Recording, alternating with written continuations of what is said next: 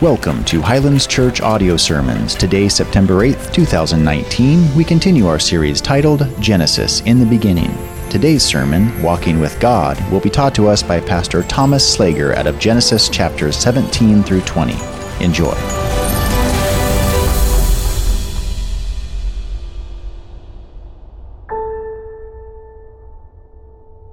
We are in Genesis 17 through 20 this morning, and we're going to approach all four chapters in light of one theme, and our big theme this morning is going to be walking with God. What is required for us to walk with God? We're going to hop right into it this morning. Genesis chapter 17, verse 1 says this: When Abram was 99 years old, the Lord appeared to Abram and said to him, I am God Almighty.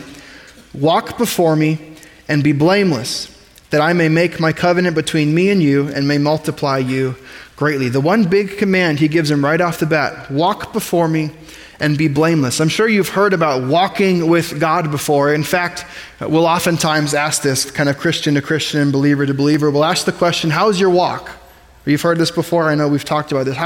How's your walk? What we're talking about is our relationship with God. How's your relationship with God? How's that going? Is it rocky? Is it pretty smooth? Is it kind of this up and down thing like a lot of us go through? Is it kind of windy, or do you feel separated? You feel cut off? Like, what's going on with your relationship with God? So when God tells Abraham, walk before me and be blameless, what he's saying is, be in a relationship with me. Be close to me. Be with me. Not just this like idea of being close to me, but actually relationally be close to me. So this morning, like I said, we're going to look at 4 chapters, and in those 4 chapters, we're going to see 5 stories. And from each one of those stories, we're going to draw a principle for what's required for us as believers to walk with God. So the first thing we see is that walking with God requires obedience. Walking with God requires obedience.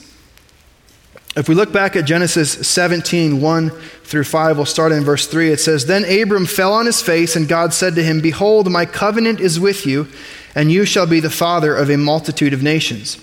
No longer shall your name be called Abram, but your name shall be called Abraham, for I have made you the father of a multitude of nations. This is what Abraham means, by the way, father of many or father of multitude.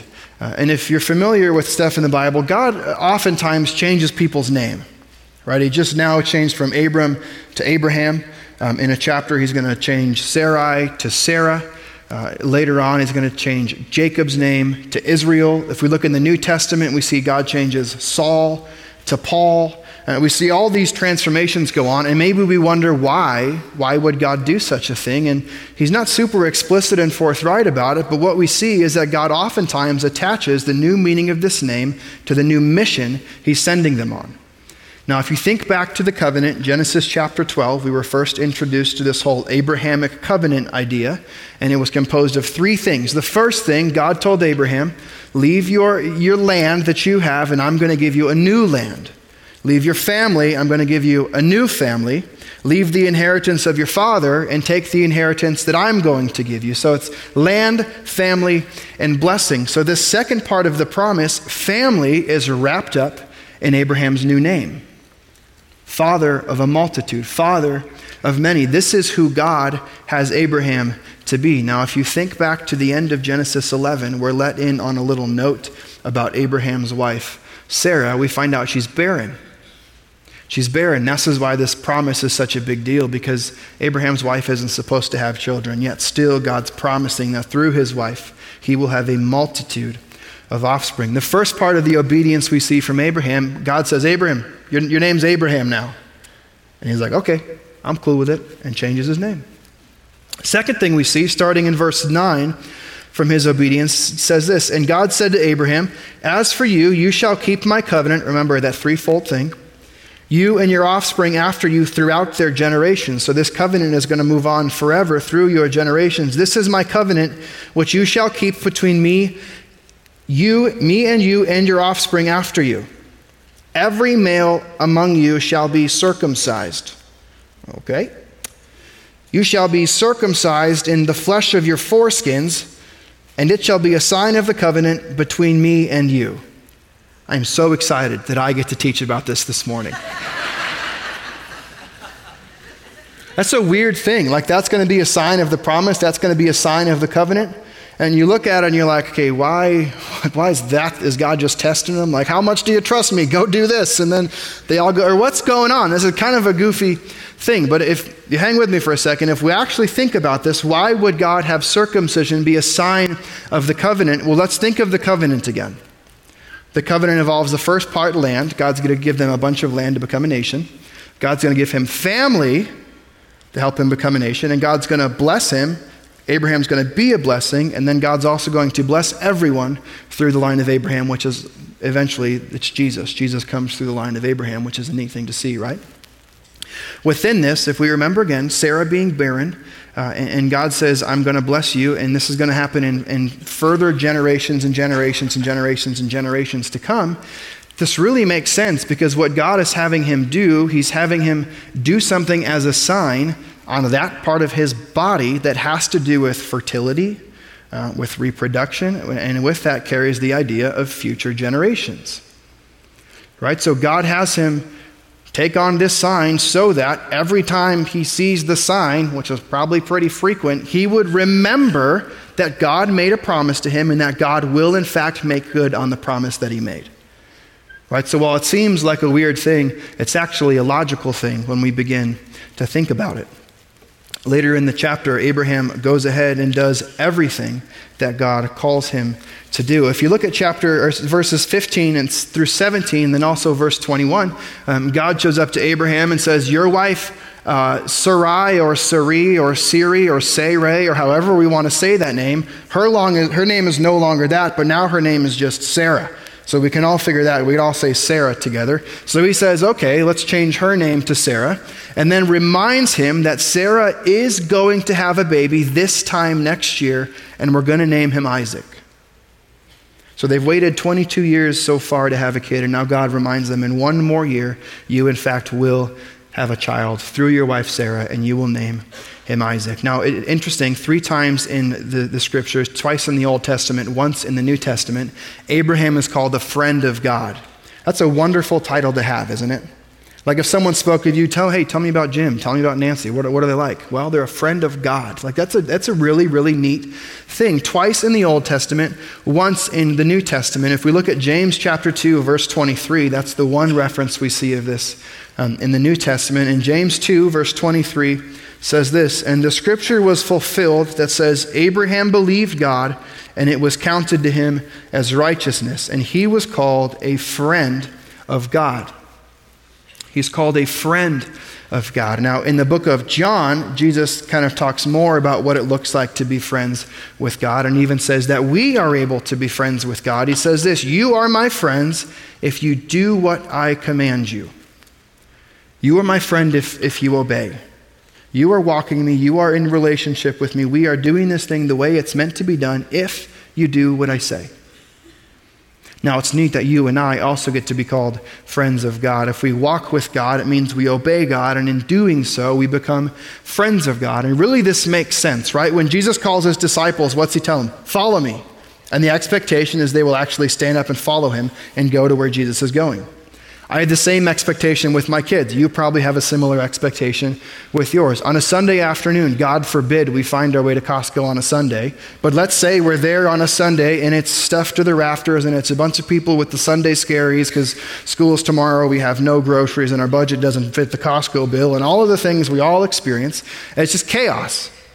What I don't do, when we get in the car, I don't just say, follow me, and just have this expectation they're going to follow me the entire time. No, I actually have kind of, not commands, but constant instruction to them throughout the way. Hey, we're going to go left here. Let's go left. Go right. No, don't hit your sister. Put shoes back on. Like all sorts of crazy. And the expectation is if you're going to walk with me, if you're going to follow me, you're going to do what I say. And we think of our relationship with God in those terms. It really makes sense. If we're going to walk with God, it means we obey God. Walking with God requires obedience. The second thing walking with God requires is faith. We see in chapter 18, 1 through 15, God shows up to have a conversation with Abraham about his wife, Sarah. We'll pick it up in verse 9. They said to him, this is 2 angels speaking to Abraham and the Lord speaking to Abraham, where is Sarah, your wife? And he said, she's in the tent.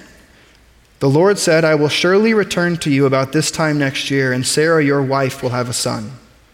And Sarah was listening at the tent behind him. Now Abraham and Sarah were old, advanced in years. The way of women had ceased to be with Sarah. Now again, remember, Sarah's been barren her whole life. She could not have children, and now she's at that age in which she definitely should not be able to have children. So the whole thing is this double whammy they have stacked against them. God has promised she's going to have a kid. You're going to name him Isaac, and all of my promises are going to come true through him. But when we look at it, we look at the way the deck is stacked, and it's kind of stacked against them. Right? She's been barren for her whole life, and now she's at that point in her age where she shouldn't be able to have children anyways. Her response in verse 12, so Sarah laughed to herself, saying, after I am worn out and my Lord is old, shall I have pleasure? The Lord said to Abraham, why did Sarah laugh and say, shall I indeed bear a child now that I am old? So she's not so much laughing at the Lord like, ha ha ha, mocking God. She's more so looking at the situation and thinking like, there's just no way. Right? God says, I'm actually going to have a kid now, and I haven't been able my whole life, and now this far late in my life, God's just going to suddenly snap his fingers and make this whole happen. Like, it's not meant to happen when you're that old. I actually Googled this yesterday. I wanted to see the most recent, oldest age at which a woman has bore a child, and found out that 2 days ago, a 74-year-old woman in India gave birth to twins. Right? And your response that, wow, oh my gosh. Why? Because it's not supposed to happen. Right?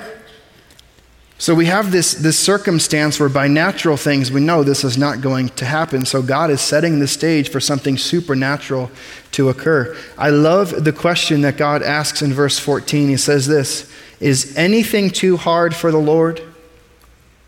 Is anything too hard for the Lord? I love that question. In my life, when things are going well, the answer is like a hard no. Nothing's too hard. Of course not. He's God. Nothing's too hard for God. But then maybe I encounter some trial, some tragedy, some different difficult circumstances that enter our life, and we begin asking the same question, is anything too hard for the Lord? And we think, well, historically, and I look back on my life and nothing's been too hard for him yet, but in the circumstances I'm in right now, maybe this is the first time and the one time in history that God didn't see this coming. Out of all of the things God had lining up, out of all of the things that God had planned, maybe this time in my life is the one time that God's been caught off guard. Or we begin to ask the question, is anything really too hard for the Lord? And we look at our circumstances and our situation and we start thinking, maybe this time, maybe this is the one time God doesn't have it all under control. And I don't know what is going on in your life, what circumstances and situations you're walking through right now, but I'd encourage you to ask that question of yourself if you're walking through something difficult daily. This constant question, is anything too hard for the Lord? Is anything too hard for the Lord? Last week, Bob talked about how it took God 23 years to make good on this promise that God had given Abraham and Sarah before they actually gave birth to Isaac. And I heard that some of you took a pen and wrote down 23 right on your hand, just as a constant reminder that sometimes God's promises take some time to fulfill. I would invite you this morning, do something similar. If you're walking through something hard, and it'd be good for you to ask the question, is anything too hard for the Lord? And you have a pen, just put a question mark on your hand. As this constant reminder to ask yourself that question, is anything too hard for the Lord? Is anything too hard for the Lord? And the answer every single time is no. Nothing is ever too hard for the Lord.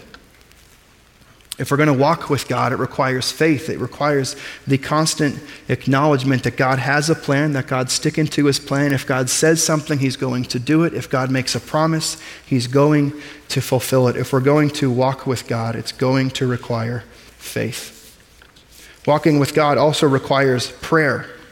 Walking with God requires prayer. If we look at chapter 18 again, verses 22 through 33, let me back up real quick and look at verse 20. Verse 20 says this, "Then the Lord said, because the outcry against Sodom and Gomorrah is great and their sin is very grave, I will go down to see whether they have done altogether according to the outcry that has come to me, and if not, I will know." We're introduced again to this city called Sodom and Gomorrah. I was at a wedding last night and someone was asking me what we were doing this morning in church. and the topic of Sodom and Gomorrah came up. And they asked me the question, what was the sin of Sodom and Gomorrah that God destroyed the entire city? Now, if we look at the prophet Ezekiel in chapter 16, 49 through 50, this isn't in your notes and it's not on the screen, so I'd encourage you to write this down if you're taking notes. Ezekiel 16, 49 through 50, the prophet Ezekiel talks about the sin of Sodom. It says this, "Behold, this was the guilt of your sister Sodom. She and her daughters had pride, excess of food, and prosperous ease, but did not aid the poor and needy. They were haughty and did an abomination before me, so I removed them when I saw it." The sins of Sodom are more than what we just see here in Genesis, right? When we see chapter 19, when we get there, we just think the sin of Sodom was just homosexuality and that's it. But there's a much bigger picture painted of the city. They were prideful. They were gluttons. They were arrogant. They were prosperous, yet refused to help the poor. And what we see in chapter 19 is that they did abominations in front of the Lord. Now, God says here in 18, he says, I'm going to go down there for myself and really see what's going on. And if it's as bad as it really is, as bad as I've heard it is, I'm just going to destroy everything. I'm going to destroy the city of Sodom. So Abraham goes before Sodom. Remember, Abraham's nephew Lot lives in Sodom, so perhaps he's concerned for the well-being of his nephew. And he stands before God and intercedes. And we get to read his prayer beginning in verse 22. Chapter 18, verse 22. So the men turned from there and went toward Sodom, but Abraham still stood before the Lord. Then Abraham drew near and said, "Will you indeed sweep away the righteous with the wicked?"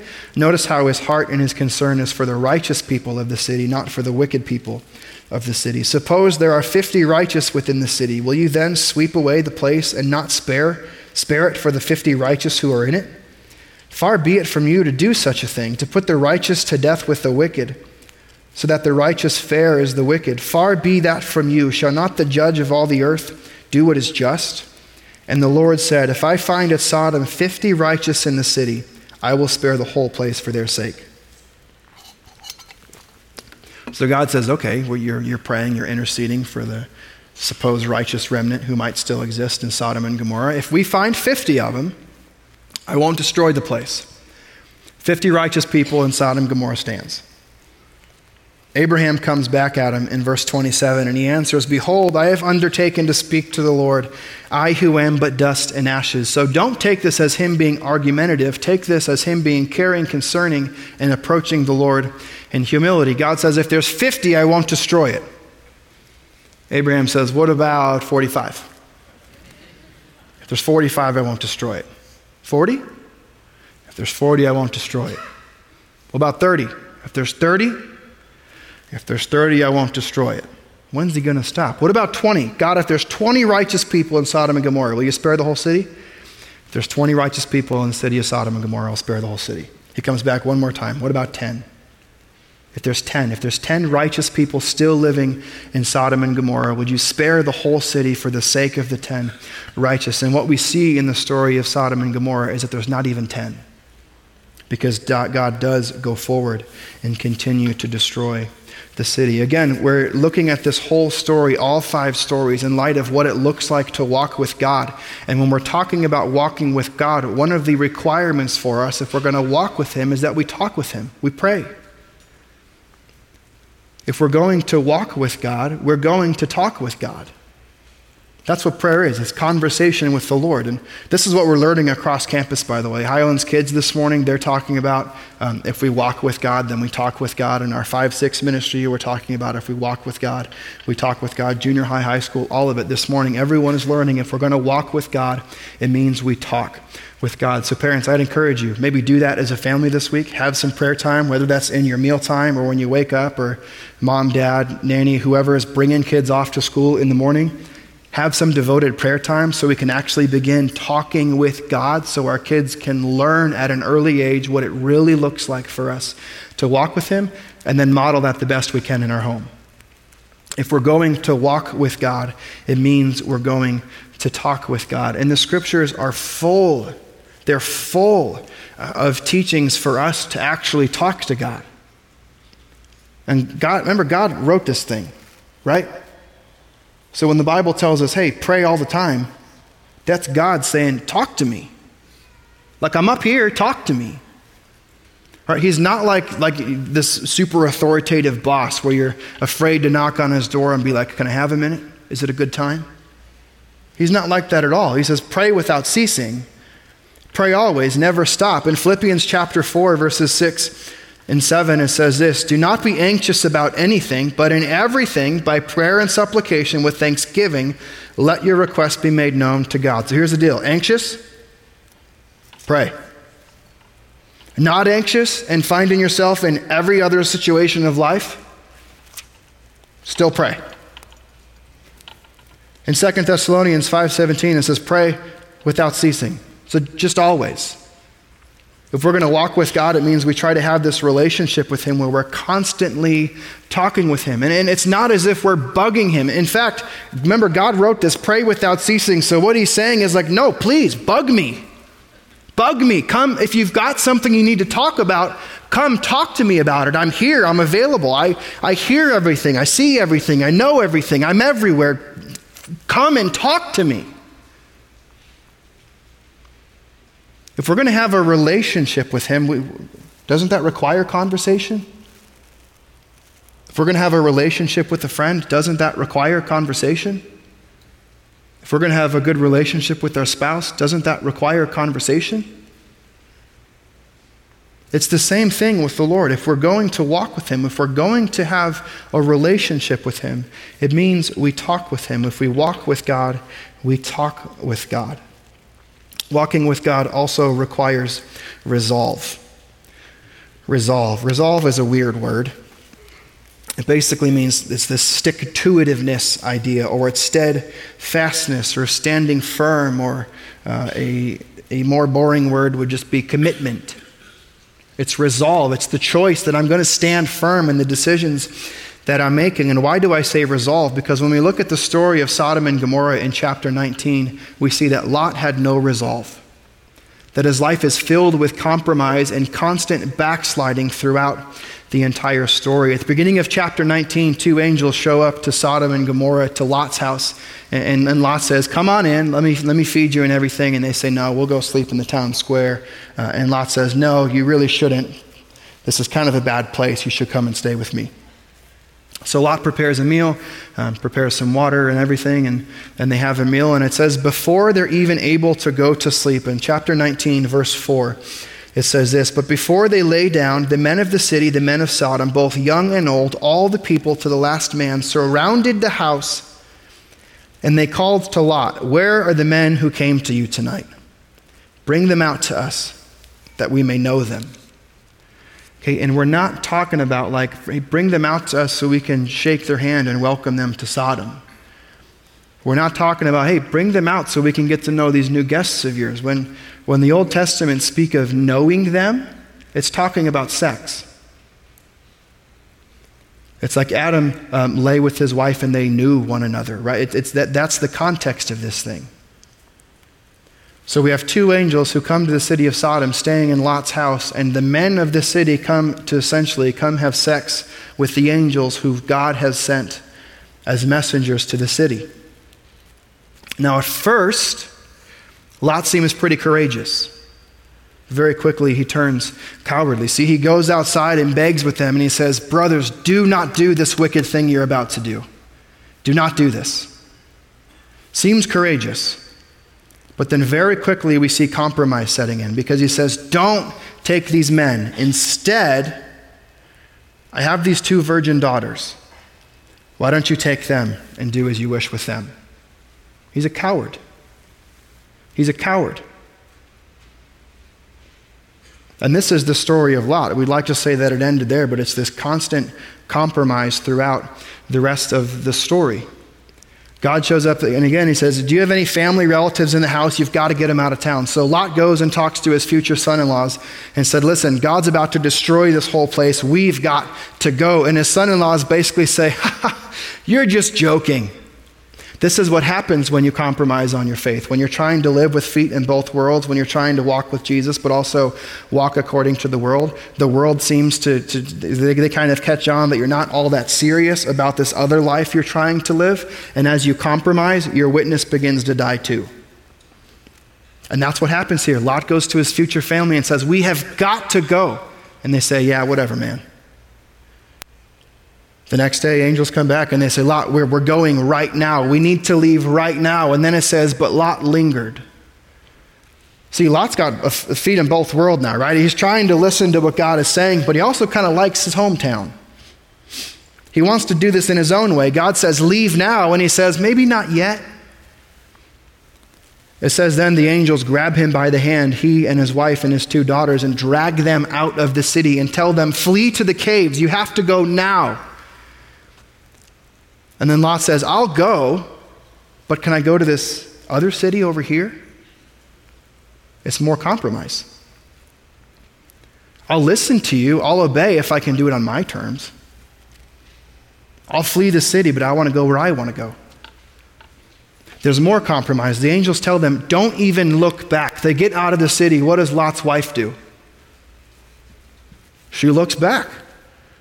And it says she's turned to a pillar of salt. More compromise. I wish we could say the story ended there. They end up in the caves because Zoar was too scary and Lot was a little bit afraid. And the ladies, his 2 daughters, look down on the valley and just see smoke and ashes. And in their mind, they probably think, we're the only ones left. This is kind of a bummer. What are we going to do now? And we know the difference between right and wrong. We know incest probably isn't a good idea. But in their mind, everyone's been destroyed. So what do the daughters decide to do? More compromise. Older sister says to younger sister, hey, let's get dad like really drunk tonight. And then tonight I'll go in and I'll sleep with him and he'll get me pregnant. So she does. Older sister comes to younger sister next to, hey, how about tonight we get dad super drunk again and then you go sleep with him. It's more compromise. It's compromise after compromise after compromise after compromise.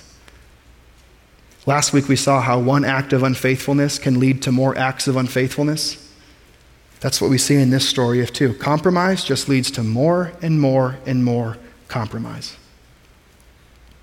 That's why it takes some resolve to stick to it with our faith. If we're going to walk with God, we need resolve. We need commitment. We need this stick-to-itiveness in our attitude, an attitude that says, I'm not going to plant my feet in both worlds. I'm not going to try to love the world over here and then try to love Jesus over here as well. We just can't do it.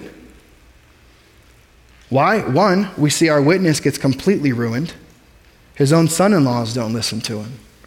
And then 2, when we're desiring what this world has, the best this world has to offer, and also desiring the best things that God has to offer for us, in all likelihood, we probably end up getting neither. That's what happens here. He gets neither. If we're going to walk with God, it takes commitment, it takes resolve. We need to plant both of our feet firmly in the truth of the Scriptures and firmly in our relationship with the Lord. If we're going to walk with God, it requires resolve. 5th and finally, if we're going to walk with God, it takes courage. It takes courage. Another lesson we learned from Abraham, and this time it's not necessarily a good one, like his lesson of prayer. If you think back to chapter 13, we saw Abraham find himself in a new city, and he was a little bit afraid what might happen with his wife. So if you recall that story, they go to the town, and he tells his wife, Sarai, her name's at the time, and says, hey, when we get here, let's tell everyone you're my sister. Okay, because you're pretty attractive. And if the guys of the city see that I have an attractive wife, they're just going to kill me. And I'll take you as my wife. But if you're my sister, then the guys will be like, hey, bro, what's up, man? Like, you got a cool sister. Maybe I can go on a date or something. And this is essentially what happens in chapter 13. And we think that Abraham learned from his lesson. Apparently not. We get to chapter 20. It says, from there, Abraham journeyed toward the territory of the Negeb and lived between Kadesh and Shur. And he sojourned in Gerar. And Abraham said of Sarah, his wife, she is my sister. We've been through this before, man. You don't got to do this. God will protect you. And Abimelech, king of Gerar, sent and took Sarah. God then shows up to Abimelech and says, hey, Abimelech, the lady that you're with, she's married to a guy named Abraham, and you really should let her go or else it's not going to go well for you. And he says, I haven't touched her. And God says, I know you haven't touched her. You haven't touched her because I kept you from doing so. Abimelech then goes and finds Abraham in verse 9 of chapter 20. Then Abimelech called Abraham and said to him, "What have you done to us? And how have I sinned against you that you have brought on me and my kingdom a great sin? You have done to me things that ought not to be done." And Abimelech said to Abraham, "What did you see that you did this thing?" And Abraham lets us in on why he did it. Abraham said, "I did it because I thought there's no fear of God at all in this place, and they will kill me because of my wife." Abraham's acting out of fear. Even though God has time and time again proven that he will protect him and proven that he will make good on the promises that he's made, it's kind of that old habits die hard type of thing. Right? In an absence of courage and in an absence of just kind of some good decision making, we tend to just drift back to what we know. And for Abraham, that's fear. He has no courage. If we're going to walk with God, it is going to require some courage on our part. And it's not this courage we just have to muster up on our own. It's a courage that actually comes from God himself. In Joshua chapter 1, verse 9, we get an insight to where this courage comes from. This is God speaking to his servant Joshua after the death of Moses, and Moses was a pretty sick dude with big shoes to fill. So Joshua is a bit fearful, and God tells him this, "Have I not commanded you, be strong and courageous?" And he doesn't say, "Be strong and courageous and do this on your own. You're on your own, best of luck. I'll be around if you need me." Be strong and courageous, do not be frightened, and do not be dismayed. Why? For the Lord your God is with you wherever you go. He's with us. He's with us wherever I go. Our courage we don't just muster up this strength on our own and think, I can do this. No, in fact, if we start thinking things like, I can do this, then we won't do this. Our courage comes from the Lord. Our courage comes from knowing that God is with us. One of our kids is kind of going through the whole scared of the dark thing right now. Anyone else have kids that have gone through that, right? So it's like, I don't want to sleep alone. I want to keep the light on. He'll end up in our bed. He'll end up in his brother's bed. There's just all sorts of things going on there, right? And every night we walk through the same thing and we tell him, buddy, you're not alone because there's a clown in your closet, right? Like no, you're not alone. Why? Because who's with you? And he knows. We ask him, buddy, who's with you? God. Do you have to be afraid? No. Why? Because God's with me. Okay, and if you can convince a little tiny kid to understand that they don't have to be afraid of the dark because of the unknown that might exist past their field of view, I mean, if we're to figure that out in our life, right, when we're walking through whatever situations we have in our friends or in our family or in our workplace or your friendship, whatever it might be, whatever that thing is that God has placed you in. Remember, God's in control of everything that's going on, right? Even the good things and the bad things we enter into our life. It's not like God is caught off guard. So if he's allowing us to walk through those things, it means he's walking through them with us. And when we're afraid, we find courage. Why? It's not this courage of our own. It's not this thing we muster up to do by ourselves. It comes from a recognition that God is with his people all the time. If we're going to walk with God, it requires courage. 5 stories, 5 requirements for us if we're going to walk with God. I'd love to end with a question we started with in the beginning, and the question is, how is your walk? How is your walk? What's your relationship with God look like? Chances are, as we walked through 5 of these things, probably 1 or 2 of them stuck out to you and said, you know what, that's probably the one I think I really need to work on this week. Maybe it's the obedience thing. Maybe it's, I want to follow God, but I kind of want to do it my way, not exactly how he asks me to do it. Maybe it's faith, just knowing that God makes good on his promises, that you can trust him. Maybe it's prayer. Right? We prayed this morning, and maybe you pray in your small group, and that's about it. But maybe that's what it is for you. Maybe it's just resolve and commitment to the Lord that I'm not going to live my life with feet in this world and a foot in God's kingdom. I want to live with my feet firmly planted in God's truth and in my relationship with Jesus. Maybe it's courage.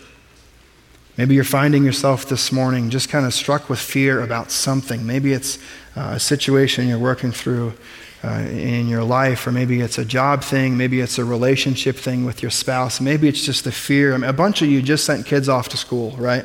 And I'm not there yet, but I understand someday what type of fear is going to come over me as I just let my kids leave my home and allow them to make decisions on their own. That's got to be a scary thing. But guess what? This is the type of thing that God walks with us right through, and we find courage and we find strength, not in knowing that we've got this on our own, but that God is sending us into a new situation. He's allowing us to walk into a new part of our life, and He's walking right there with us. How's your walk? Would you bow your heads with me real quick?